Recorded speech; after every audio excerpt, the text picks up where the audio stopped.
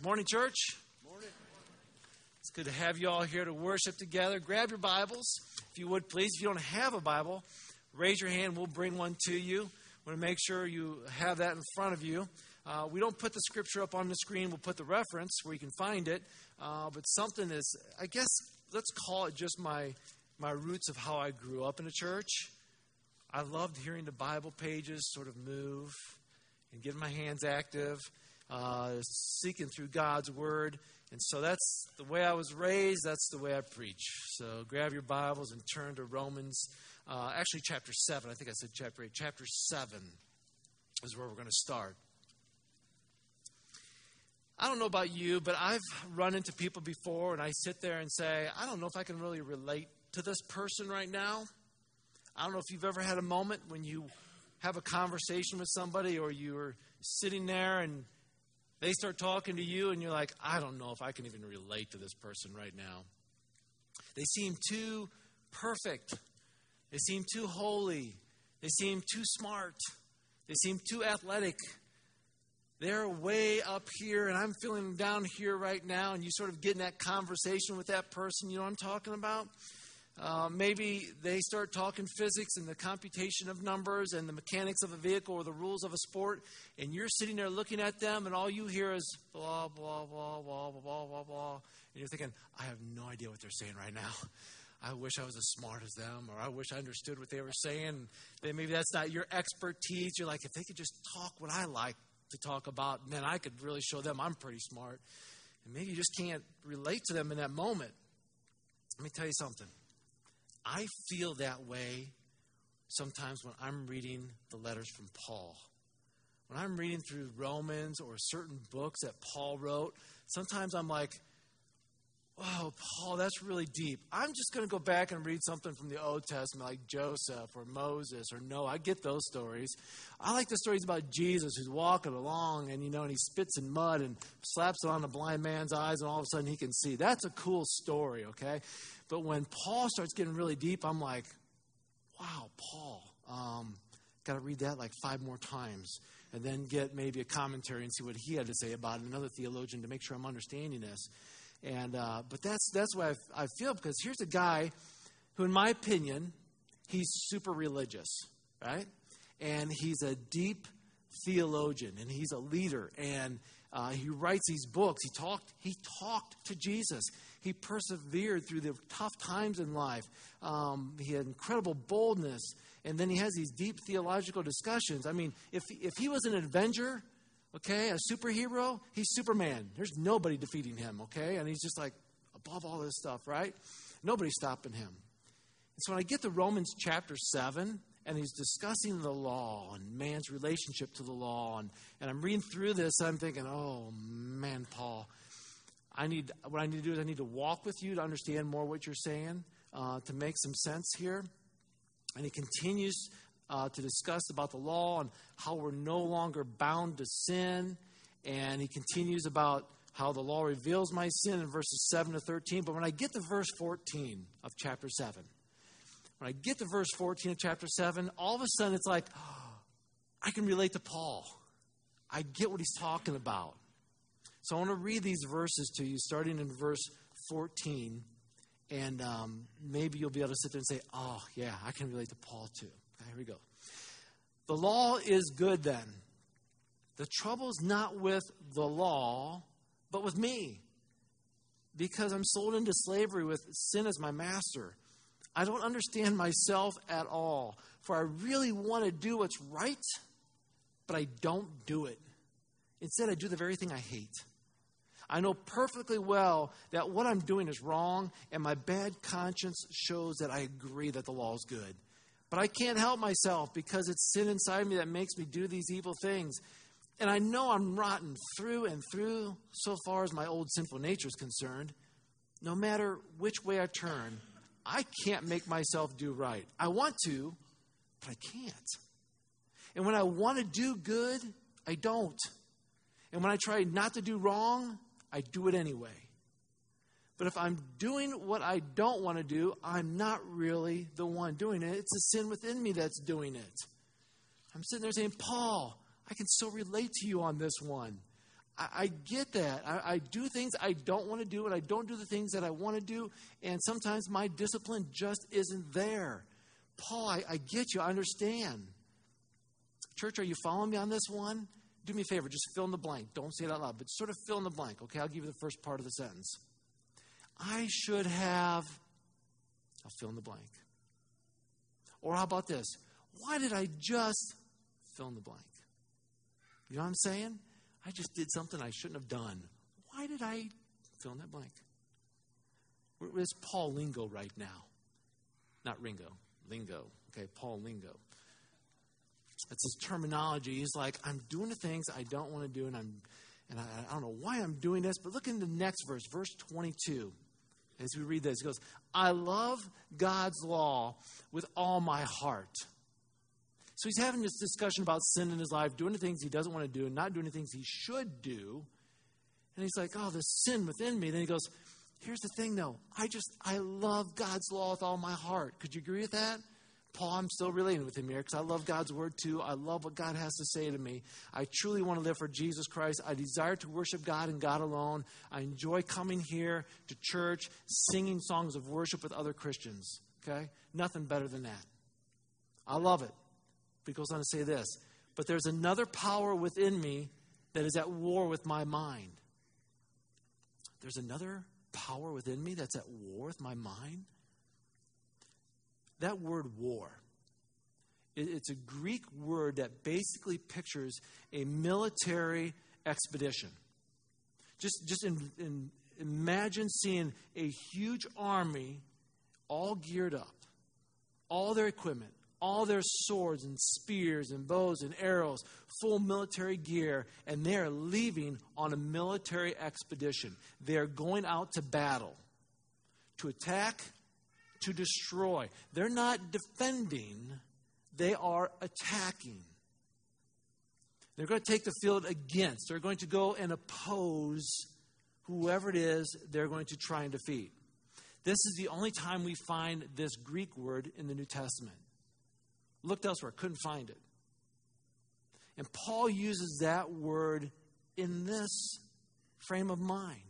There's a power within me. It's at war. This is a serious word. I don't know if you've ever been in a military battle. I don't think we have any veterans in here, do we? Am I missing anyone? So none of us firsthand can say, I've been there. Now, we have relatives, we have friends who have fought. We have maybe grandparents, great-grandparents who have fought. Maybe you've heard the stories. I've got a father-in-law that shares stories. You know, I've watched old war movies, and I've seen recent war movies. There's a movie, Saving Private Ryan, that when it first came out, they were interviewing veterans, and they said the first 15, 20 minutes of that movie, which is pretty gruesome and probably shouldn't watch, he goes, the veterans were saying they did a good job of depicting what it was like to be there. It was actually probably a little worse. And if you have seen that movie, you're like, it was horrible. And it was worse than that. We've maybe have heard stories. The bottom line is, it's not pretty. It's rough. It's horrific. It's life-changing. You know, we can read the battles in biblical times and read through Old Testament and what happened. And they are pretty intense. Merciless, cruel in how they defeated their enemies. There were beheadings and so forth. And even in sport, Paul talks about in 1 Timothy, when he says to train yourself unto godliness, he used that word train, which is gymnazo. And gymnazo is where we get our word gymnasium. And when he used that word to train, there was only 3 sports that trained in the arena in a gymnasium. Wrestling, boxing, and pancration. Basically, it's like ultimate championship fighting to the next level. So when these guys trained, because they would step into a ring, they could go ahead and sorry for this, but they'll pop out eyes, they'll bite ears. What Mike Tyson did many years ago is nothing new, okay? Break ribs, pull hair, yank hair, break arms, whatever it took to win. And here's what would happen. Usually, if there would have been, like most schools have like a Hall of Fame, they got all the athletes who had first team and all that. Those people would be, their faces would probably be a little deformed, maybe missing an ear, eye covered, because to win took a lot out of you. To lose, you wouldn't be up on the wall. You were actually buried 6 feet under. So if you knew you're going to go compete in a sport today, step into that ring, knowing that if you lose, you're probably dead. How hard do you train? You don't want to lose. Paul used that very word when he said, train yourself unto godliness. He goes, listen, it is important, it is serious that you train. This is intense. And so he uses a similar word of intensity in saying, there's a war going on inside me right now. And he does it, as he uses this word once, he's basically telling us, this isn't easy. Living victorious, making the right choices, being holy, it's a battle. And battles, when that takes place, there will be casualties. And the battles in our mind, our perceptions, our understanding, our thinking, our judging, our determining.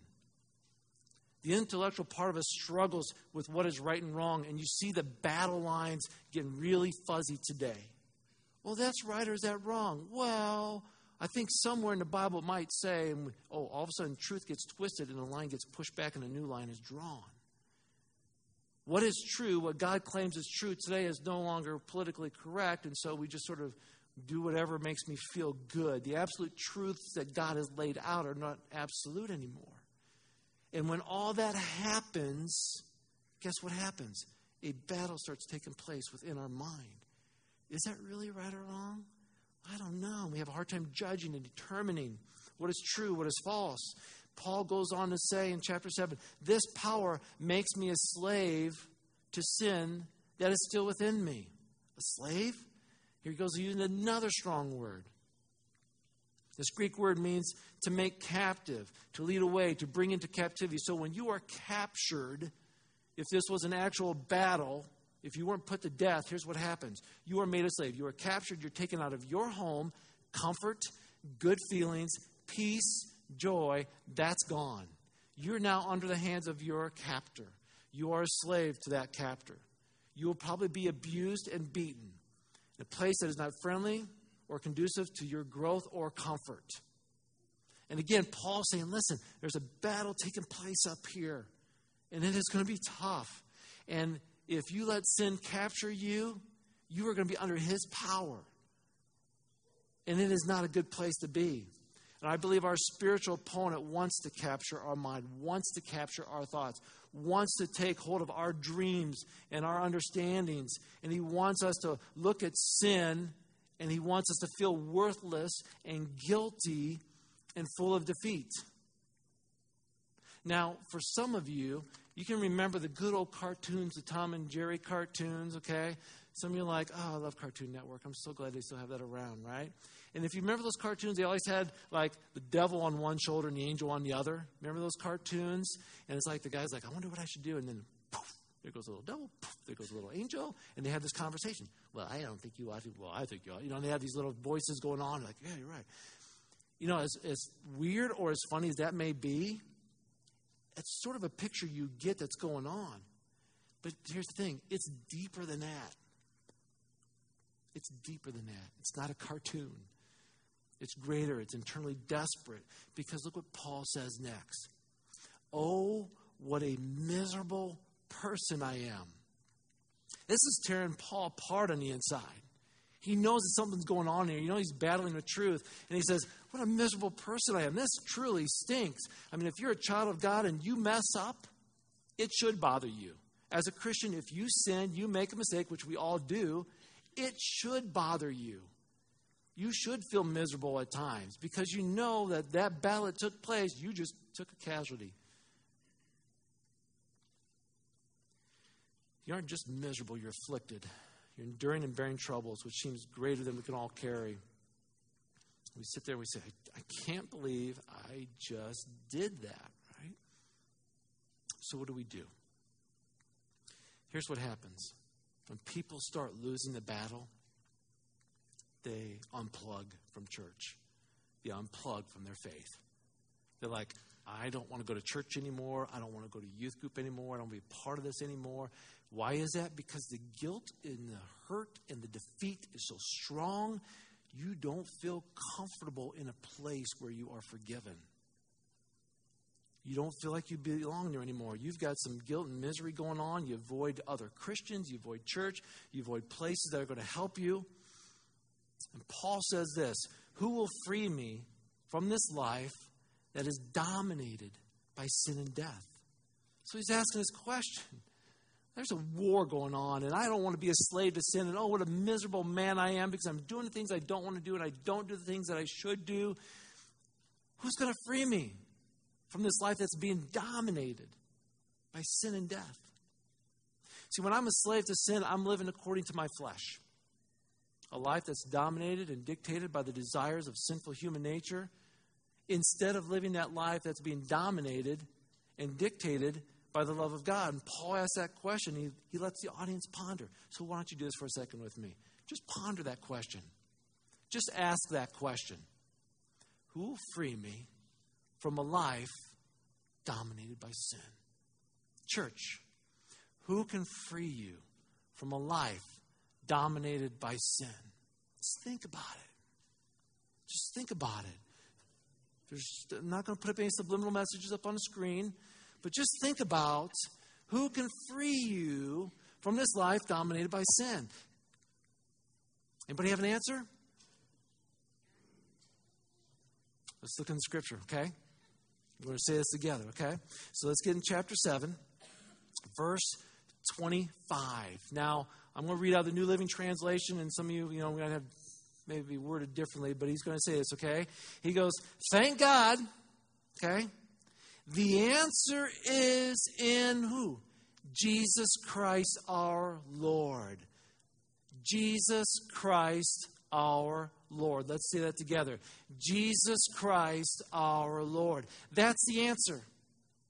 Paul is struggling. He's looking for the answer, and he's got it. In those flashback moments, think about this. You're in 7th grade. You're taking a math test. I don't know what the answer is to number 7, right? When you're in a predicament, you think there's no solution. Let me tell you something. There is an answer to number 7, and there is an answer to your predicament, and there's an answer that Paul's saying here. Listen, I'll give you the answer. It's Jesus Christ. Now, if you're taking a math test and you get to number 7, you don't know it, please don't write down Jesus Christ, okay? That probably won't fly with your math teacher. But when we sin, when we fall short, when we make mistakes, thank God there is an answer. Jesus Christ. One who delivers. Jesus Christ. So you see how it is in my mind. I really want to obey God's law, but because of my sinful nature, I'm a slave to sin. Paul wraps up that chapter there. But I come back to what he said at the very beginning of that verse. Thank God, the answer is Jesus Christ. He's my deliverer. I can't remember the lady who sings My Deliverer. Okay, some of you are like, oh, I know who that is. Okay, just go listen to it. Okay, listen to it with a new thought. How he delivers, how he rescues, how he is the answer. Dan's going to throw up 4 references up on the screen right now. Matthew chapter 6, verse 13. I'll read these verses to you. Jesus was praying in his prayer. And part of his prayer, and lead us not into temptation, right? But what? Deliver us from the evil one. Heavenly Father, be our deliverer, right? 2 Corinthians 1:10 says this. And he did deliver us from mortal danger, and he will deliver us again. We have placed our confidence in him, and he will continue to deliver us. Paul says, listen, Jesus Christ is the answer. He's rescued us. He's delivered us from the past. He's rescuing us and delivering us now, and he will rescue and deliver us in the future. And he went on to say in Colossians chapter 1, verse 13, for he has delivered us from the kingdom of darkness and transferred us into the kingdom of his dear Son. He's our deliverer. 2 Peter 2:9. So you see, the Lord knows how to deliver godly people from their trials, even while keeping the wicked under punishment until the day of final judgment. He is our deliverer. There is an answer. And Paul gets excited about this. So he continues, and he goes on from chapter 7, getting ready to write into that next chapter, continuing the penmanship, what he is being placed upon his heart by the Holy Spirit. Because he wants us to know there's one who frees us from this sin. Oh, what a miserable man I am. Oh, not anymore.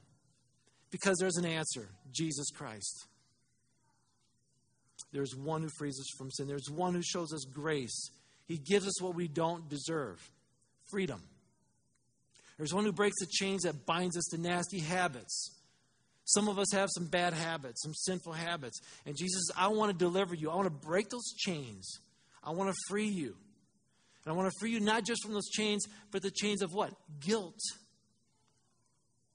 Because we feel bad about what we've done. He frees us from the whips of the taskmaster.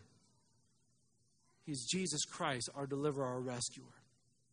Now, Pastor Landon preached a great sermon last week. Him and Alexa stood up here and preached about the gospel, about God's love and man's sinfulness, and Jesus Christ being our Savior, and our responsibility to respond to that. What is our response to the grace of God? What is our response to the gospel? When we trust God's answer, who is Jesus Christ, there must be some kind of radical response. And I love it because Romans chapter 8, in my opinion, describes the radical response that he was starting to preach on. As I listened to that sermon last week, I was sitting in the back row, and I've been struggling over the last month and a half, 2 months.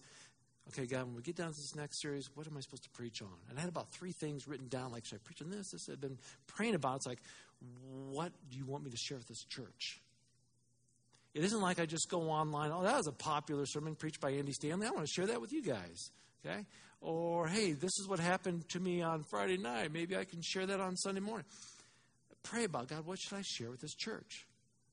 And so one of the things I was praying about, Romans chapter 8. I really want to preach through Romans chapter 8. Landon's up here preaching. And as I'm listening and he's preaching, he says, the gospel demands a radical response. And as he said that, I'm going, yes, a radical response. It's Romans 8. And I felt like, all right, God, check. You know what you want me to do now. Because here's the thing. We have to know what it means to live differently in this world as believers in Jesus Christ.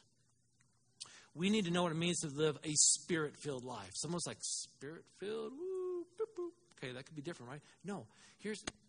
We've got to get better at this, okay? We believe in the Trinity. God the Father, God the Son, God the Holy Spirit. We get excited about worshiping God. Oh, we love Jesus Christ. And the Holy Spirit, we're like, oh, that's the difference. We're just going to bring him down here. This is the Trinity. 3 in 1. Equality, right? They are different, but one. We can't take the Holy Spirit and say, oh, spirit-filled life is a little different. Spirit-filled is right up there with God the Father and God the Son. We need to know what it means to live a spirit-filled life. What does it mean to live a victorious life? What does it mean to live in response to the incredible grace of God? What does it mean to live a righteous life, to live right with God? That's all part of Romans 8 that we're going to be looking at over the next weeks, months. I don't know. We'll see how long it takes, okay? But righteousness is more than doing nothing wrong. It's doing something right. I can go to my sons here, and I can say, hey, boys, don't do this, don't do this, don't do that. And sometimes that's what we think Christianity is. But Christianity is, I need you to also do this. Yeah, I don't want you to do that, but I want you to do this. It's not just resisting temptation. It's going after God-given opportunities. It's going all in with God. It's playing to win as opposed to playing not to lose. And as a coach, a lot of times I watch teams and I look at them like, oh, they're winning, but they're playing not to lose. They're playing fearful. They're winning, but they don't want to lose. Instead of, I'm playing to win. I'm playing all in. That's the faith-filled life that we're supposed to be living. Well, I'm getting by as a Christian. No, it's not getting by. God wants us to do more than just get by. He wants to live a righteous life. Pastor Mark Batterson said this, potential is God's gift to us. Making the most of it is our gift back to God. Anything less results in regret. See, there's more to this life than just losing a war in our mind and battling sin every day. There's more to it. There's an answer, Jesus Christ. He delivers us. He frees us. His grace is incredible and amazing. And our response to his grace should be radical. In verse 1, this is Romans chapter 8, verse 1. This is the verse I'm preaching on today. This is it. So if you think we're going to get to verse 2, it ain't happening. We're verse 1. Because I want us to understand this very first verse. I know you've heard it before. It's been preached in this church. We're going to hear it again. Here we go. So now, let me hear you say now. One more time. Now. Now. There's no condemnation for those who belong to Christ Jesus. Now. When you place your faith in Jesus Christ, now it kicks in. Now. Not tomorrow, not when I get older, not when I get out of high school or college, not when I get married, not when I have kids, not when I become a grandparent. Now. Right now, when you place your faith in Jesus Christ, right now there's no condemnation for those who belong to Jesus Christ. I'm not sure if you ever heard of a condition. It's called hyperthymetic syndrome. Hyperthymetic syndrome. Anybody ever heard of that before? I've not heard of it until recently. I was reading about it, and it's basically automatic autobiographical. Wow, that's a mouthful. Recalling of every day of your life. So basically, you can remember every single moment of your life. Every single moment. There's a lady by the name of Jill Price who she remembers everything since age 14. Can you imagine? You remember every moment in your life. I just saw you roll your eyes. You don't want that. Some of us, studies suggest that 3% of life events are highly memorable. 3%, that's about what we remember. Highly memorable. The other 97% of our thoughts, we just check out and we don't remember them, right? And some of you are like, some of your wives are looking at your husbands like, more like 99%. Anyway, Jill remembers everything. The final episode of the TV show MASH, she remembers, aired on February 28th, 1983. It was a rainy day. Her windshield wipers stopped working, and it was a Monday. She remembers all that. You ask me, I said, I remember MASH. I have no idea when it ended, right? Some people think it's a gift, but here it is. It's a gift if you're trying to remember family birthdays and special things about people. That's a great gift, okay? Or if you're going to be on Jeopardy, great gift, right? Okay? But think about this. There's a downside. Every mistake you've ever made, you remember. Every abusive moment, somebody said something, did something to you, hurtful, you remember. Every embarrassing thing you've ever done, you remember. That's not a gift after all, is it? And let's be real with this. When we sin, when we mess up, we feel bad. We feel like we've been condemned. We've been caught. I remember Pastor Landon used the illustration of going to the principal's office, right? And we think God doesn't love us anymore because we messed up. And we feel that way. Because you know why? Because there's that battle going on, that war. You messed up. You sinned. Our feelings, our thoughts go to war, lies in our mind. How could God love you after you did that? Christians don't act that way. What you did is unforgivable, and the voices keep piling and the lies keep piling up. Maybe you're not really a Christian since Christians don't act that way, or how can God be loving and powerful? Both. Maybe he isn't. Why did God let this happen? Maybe God doesn't care about me anymore. And again, the thoughts keep piling and the lies keep building. And we start shifting the blame from our hurt and what we did to blaming God or blaming somebody else. And it's a battle, and it's like sitting in a courtroom, and all the false witnesses step forward. Rex is guilty of this, and I remember on such and such day when he did this, and I'm sitting there going, it's true, I remember that. And then the next witness steps up and says, I remember when Rex told this lie, I remember when Rex hurt that person, I remember when Rex said this, and boom, boom, boom. One witness after another comes into that courtroom, and I'm just sitting there going, I'm a failure. I've blown it. I feel guilty because of my sin, because of what I've done. And then Jesus Christ comes in, steps up to the judge, our Heavenly Father, and says, I've taken care of all that. He's not guilty. God slams the gavel. Not guilty. No condemnation. That's what happens. That's what happens. Because we feel so guilty and we're like, here's the problem with that. We start to define ourselves according to what we've done in our feelings and our understandings. What we've done wrong. And instead of defining ourselves by what Christ has done for us, we define who we are by what we've done. Because maybe somebody hurt me, this is who I am. Because I'm an angry person, this is who I am. Oh, I'm mean, this is who I am. And we start labeling ourselves, saying, this is the kind of person I am. Maybe we define ourselves by the hurtful things done to us instead of what Christ has done for us, and that's a bad place to be. I don't know if you remember the book Scarlet Letter. I remember 10th grade English. That was one of the books we had to read. And Nathaniel Hawthorne, if you remember that author, wrote this novel about a woman. She was found guilty of adultery. And here's what happened, and if you've ever heard the story, she was required to wear the letter A on her outfit, on her dress. And so she walked through town. Everybody knew what this woman did. She committed adultery. Big A right there. It's embarrassing. The guilt came upon her. The guilt, and here she's wearing this, and I'm sort of sitting there thinking, we do the same thing sometimes. We don't actually put a letter on ourselves, but we label ourselves according to maybe something we've done and we've messed up. A for adultery, maybe a D for divorce, or G for gossiper, or H for homosexual. We put all kinds of labels on ourselves and other people. But that isn't how God sees us. That isn't what God does in labeling us. Isaiah 61:10 says this, I am overwhelmed with joy in the Lord my God. Listen, for he's dressed me.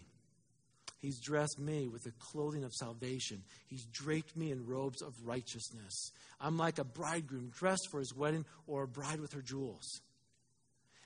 As he's writing this, he's saying, as a forgiven one, God's dressed me differently now. I don't wear an outfit with a letter on it that labels me. He's given me a brand new clothing, a brand new outfit. I'm a new person in Jesus Christ. So I dress differently. God forgives us. He gives us that new name, that new label. He gives us a new identity. He gives us a new destiny. But what mistake or sin have we allowed to define us, church? Where you're sitting right now, just ask yourself, have I allowed a mistake in my life, a sin, something, to define who I am? You haven't put a letter on yourself, visibly for everybody else to see, but you still wear one, and you feel guilty about it.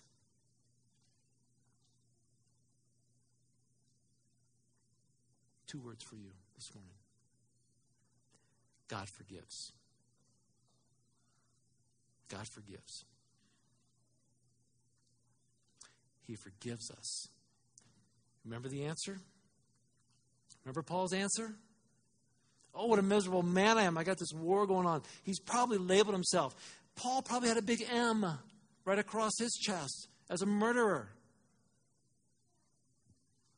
Oh, he was the one that was persecuting Christians, killing them before his life was changed. What a miserable man he must have been.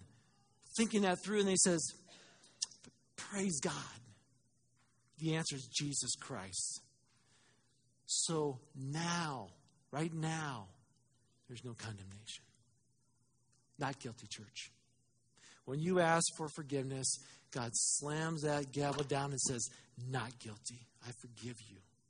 Remember the woman who was caught in adultery? She was brought to Jesus. They were ready to slap an A on her. Actually, they were ready to slap stones on her and kill her on the spot, right? They had condemned her. They passed judgment. They were ready to stone her. What does Jesus do? Let me help you with this. Jesus does not defend her sin. Oh, that's okay. No, he didn't defend the sin. What did he do? He defended her. He defends the sinner. He gave that woman a new letter, a new life. He took the A of adultery out of her life, and he gave her the letter F for forgiveness. He told her to go and sin no more. That's the grace of God. That's the grace of God, giving us what we don't deserve. And then he says this. So now, let me hear you say now. Now.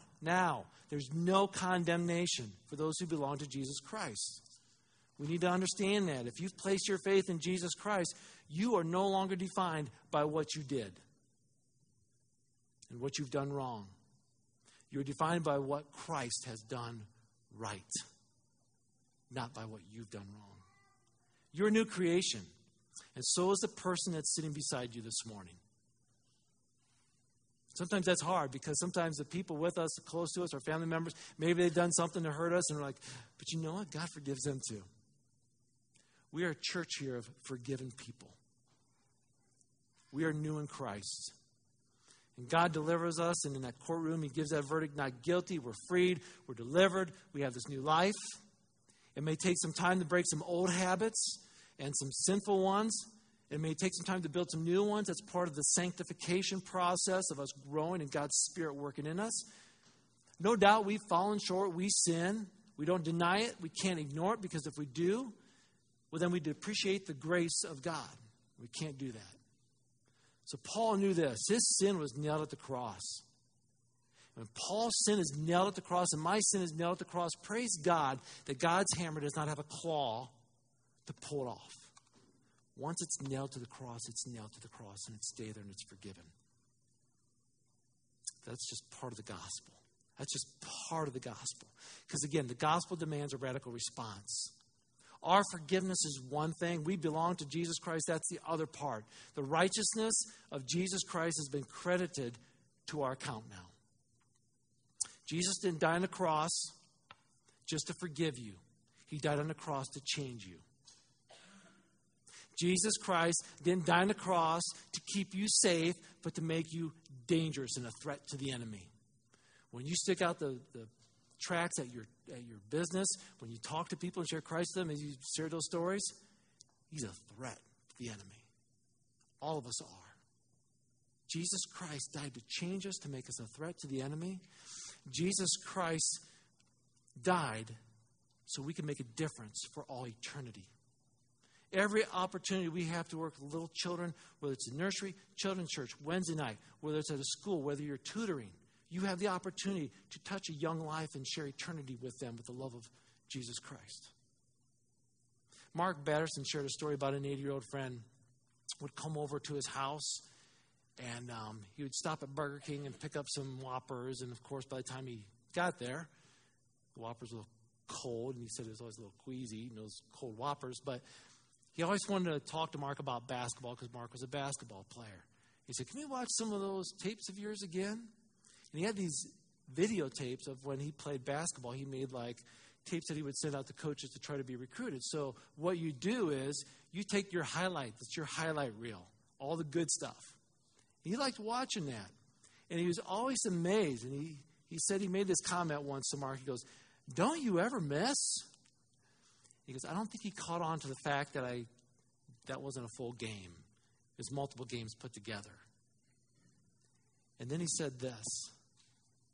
Mark made this question and sort of posed it back and said, isn't that what God does with our game tape of life? All the turnovers, all the missed shots, all the mistakes we've been made are edited out. It doesn't show up on the highlight reel. Church, listen. When you ask for forgiveness, when you sin, you mess up, and you ask for forgiveness, it's like God comes in your life and edits out all those mistakes, pulls them out. He said, this is your life now. It's new. But here's the amazing thing. He just doesn't edit out the mistakes and say, I forgive you. He edits in His righteousness. We are in Jesus Christ. And He comes in and He's a part of us. God has given us His grace. Church, you're no longer condemned, so stop living in guilt and frustration. You belong to Jesus Christ, so let's live a righteous and let's live a victorious life. A righteous and victorious life. I'm going to give you 2 challenges, okay? I'm going to wrap this up. Worship team, could you come up here?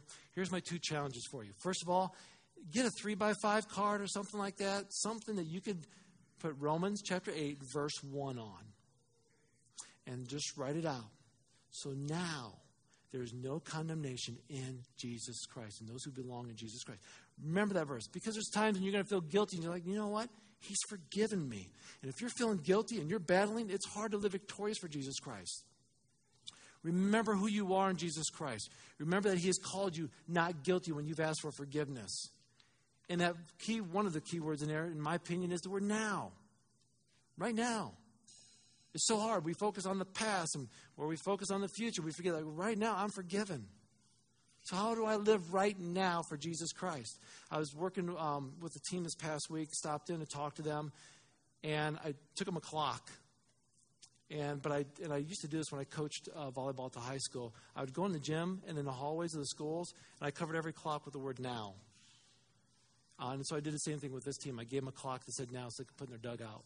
I said, here's the problem in sport and in life. We worry so much about all the mistakes we've made. It's hard for me to focus on here because, for instance, if I'm a baseball player, I struck out the last time I was at bat, or I dropped the ball, or I made an error. Well, I'm off the bat again. I hope I don't strike out again like I did the last time. Where's my focus at? On the past. Well, I hope next week I hope in the next game, well, where's my focus at now? It's in the future. But I'm right here in the moment. I need to focus on right now. I believe that's what God's saying. Listen. Your sins, your past, I forgive. Not guilty, no condemnation. And what I'm going to do through you in the future, you'll see. But right now, what are you doing right now for me in this moment? Now, there is no condemnation for those who belong in Jesus Christ. Get a 3x5. Write it down. Make sure the word now is really big if you want. Okay? Then thank God for showing grace, for rescuing us, for delivering us. He is the answer. And if you forget that, right after that verse, put down here the answer.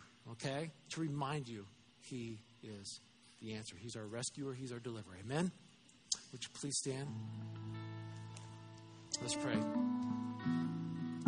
Heavenly Father, what an awesome God you are.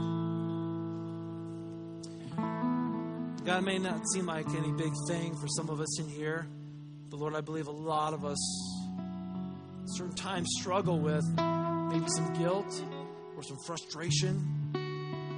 Get mad because we messed up. We feel guilty because we messed up. Or we know others who are struggling right now because they're feeling really guilty. The problem with that is when we feel that way, we drift from you. And we forget that you're the answer. Thank you, God, that our answer is Jesus Christ. Thank you, God, for sending your Son, Jesus Christ, to die for us, to pay for those sins that we couldn't handle. Thank you for rescuing us and delivering us from sin. God, thank you when we ask for forgiveness, you say you're forgiven. And we're proclaimed not guilty. What an amazing thing. God, thank you that we have this truth. We don't have to live in defeat. We can live in victory. God, you came through your Son, Jesus Christ. Your Spirit now lives and resides in us. God, I know you've got big plans for us as a church, as individuals. So, God, remove the guilt, remove the sin that we've asked for forgiveness. Lord, remove those thoughts and those misunderstandings and those lies. Replace it with truth. Now, there's no condemnation for those who belong in Jesus Christ. Thank you, God. Thank you for your grace. We love you, Lord. We just want to sing to you now, Lord. Bless this time of worship.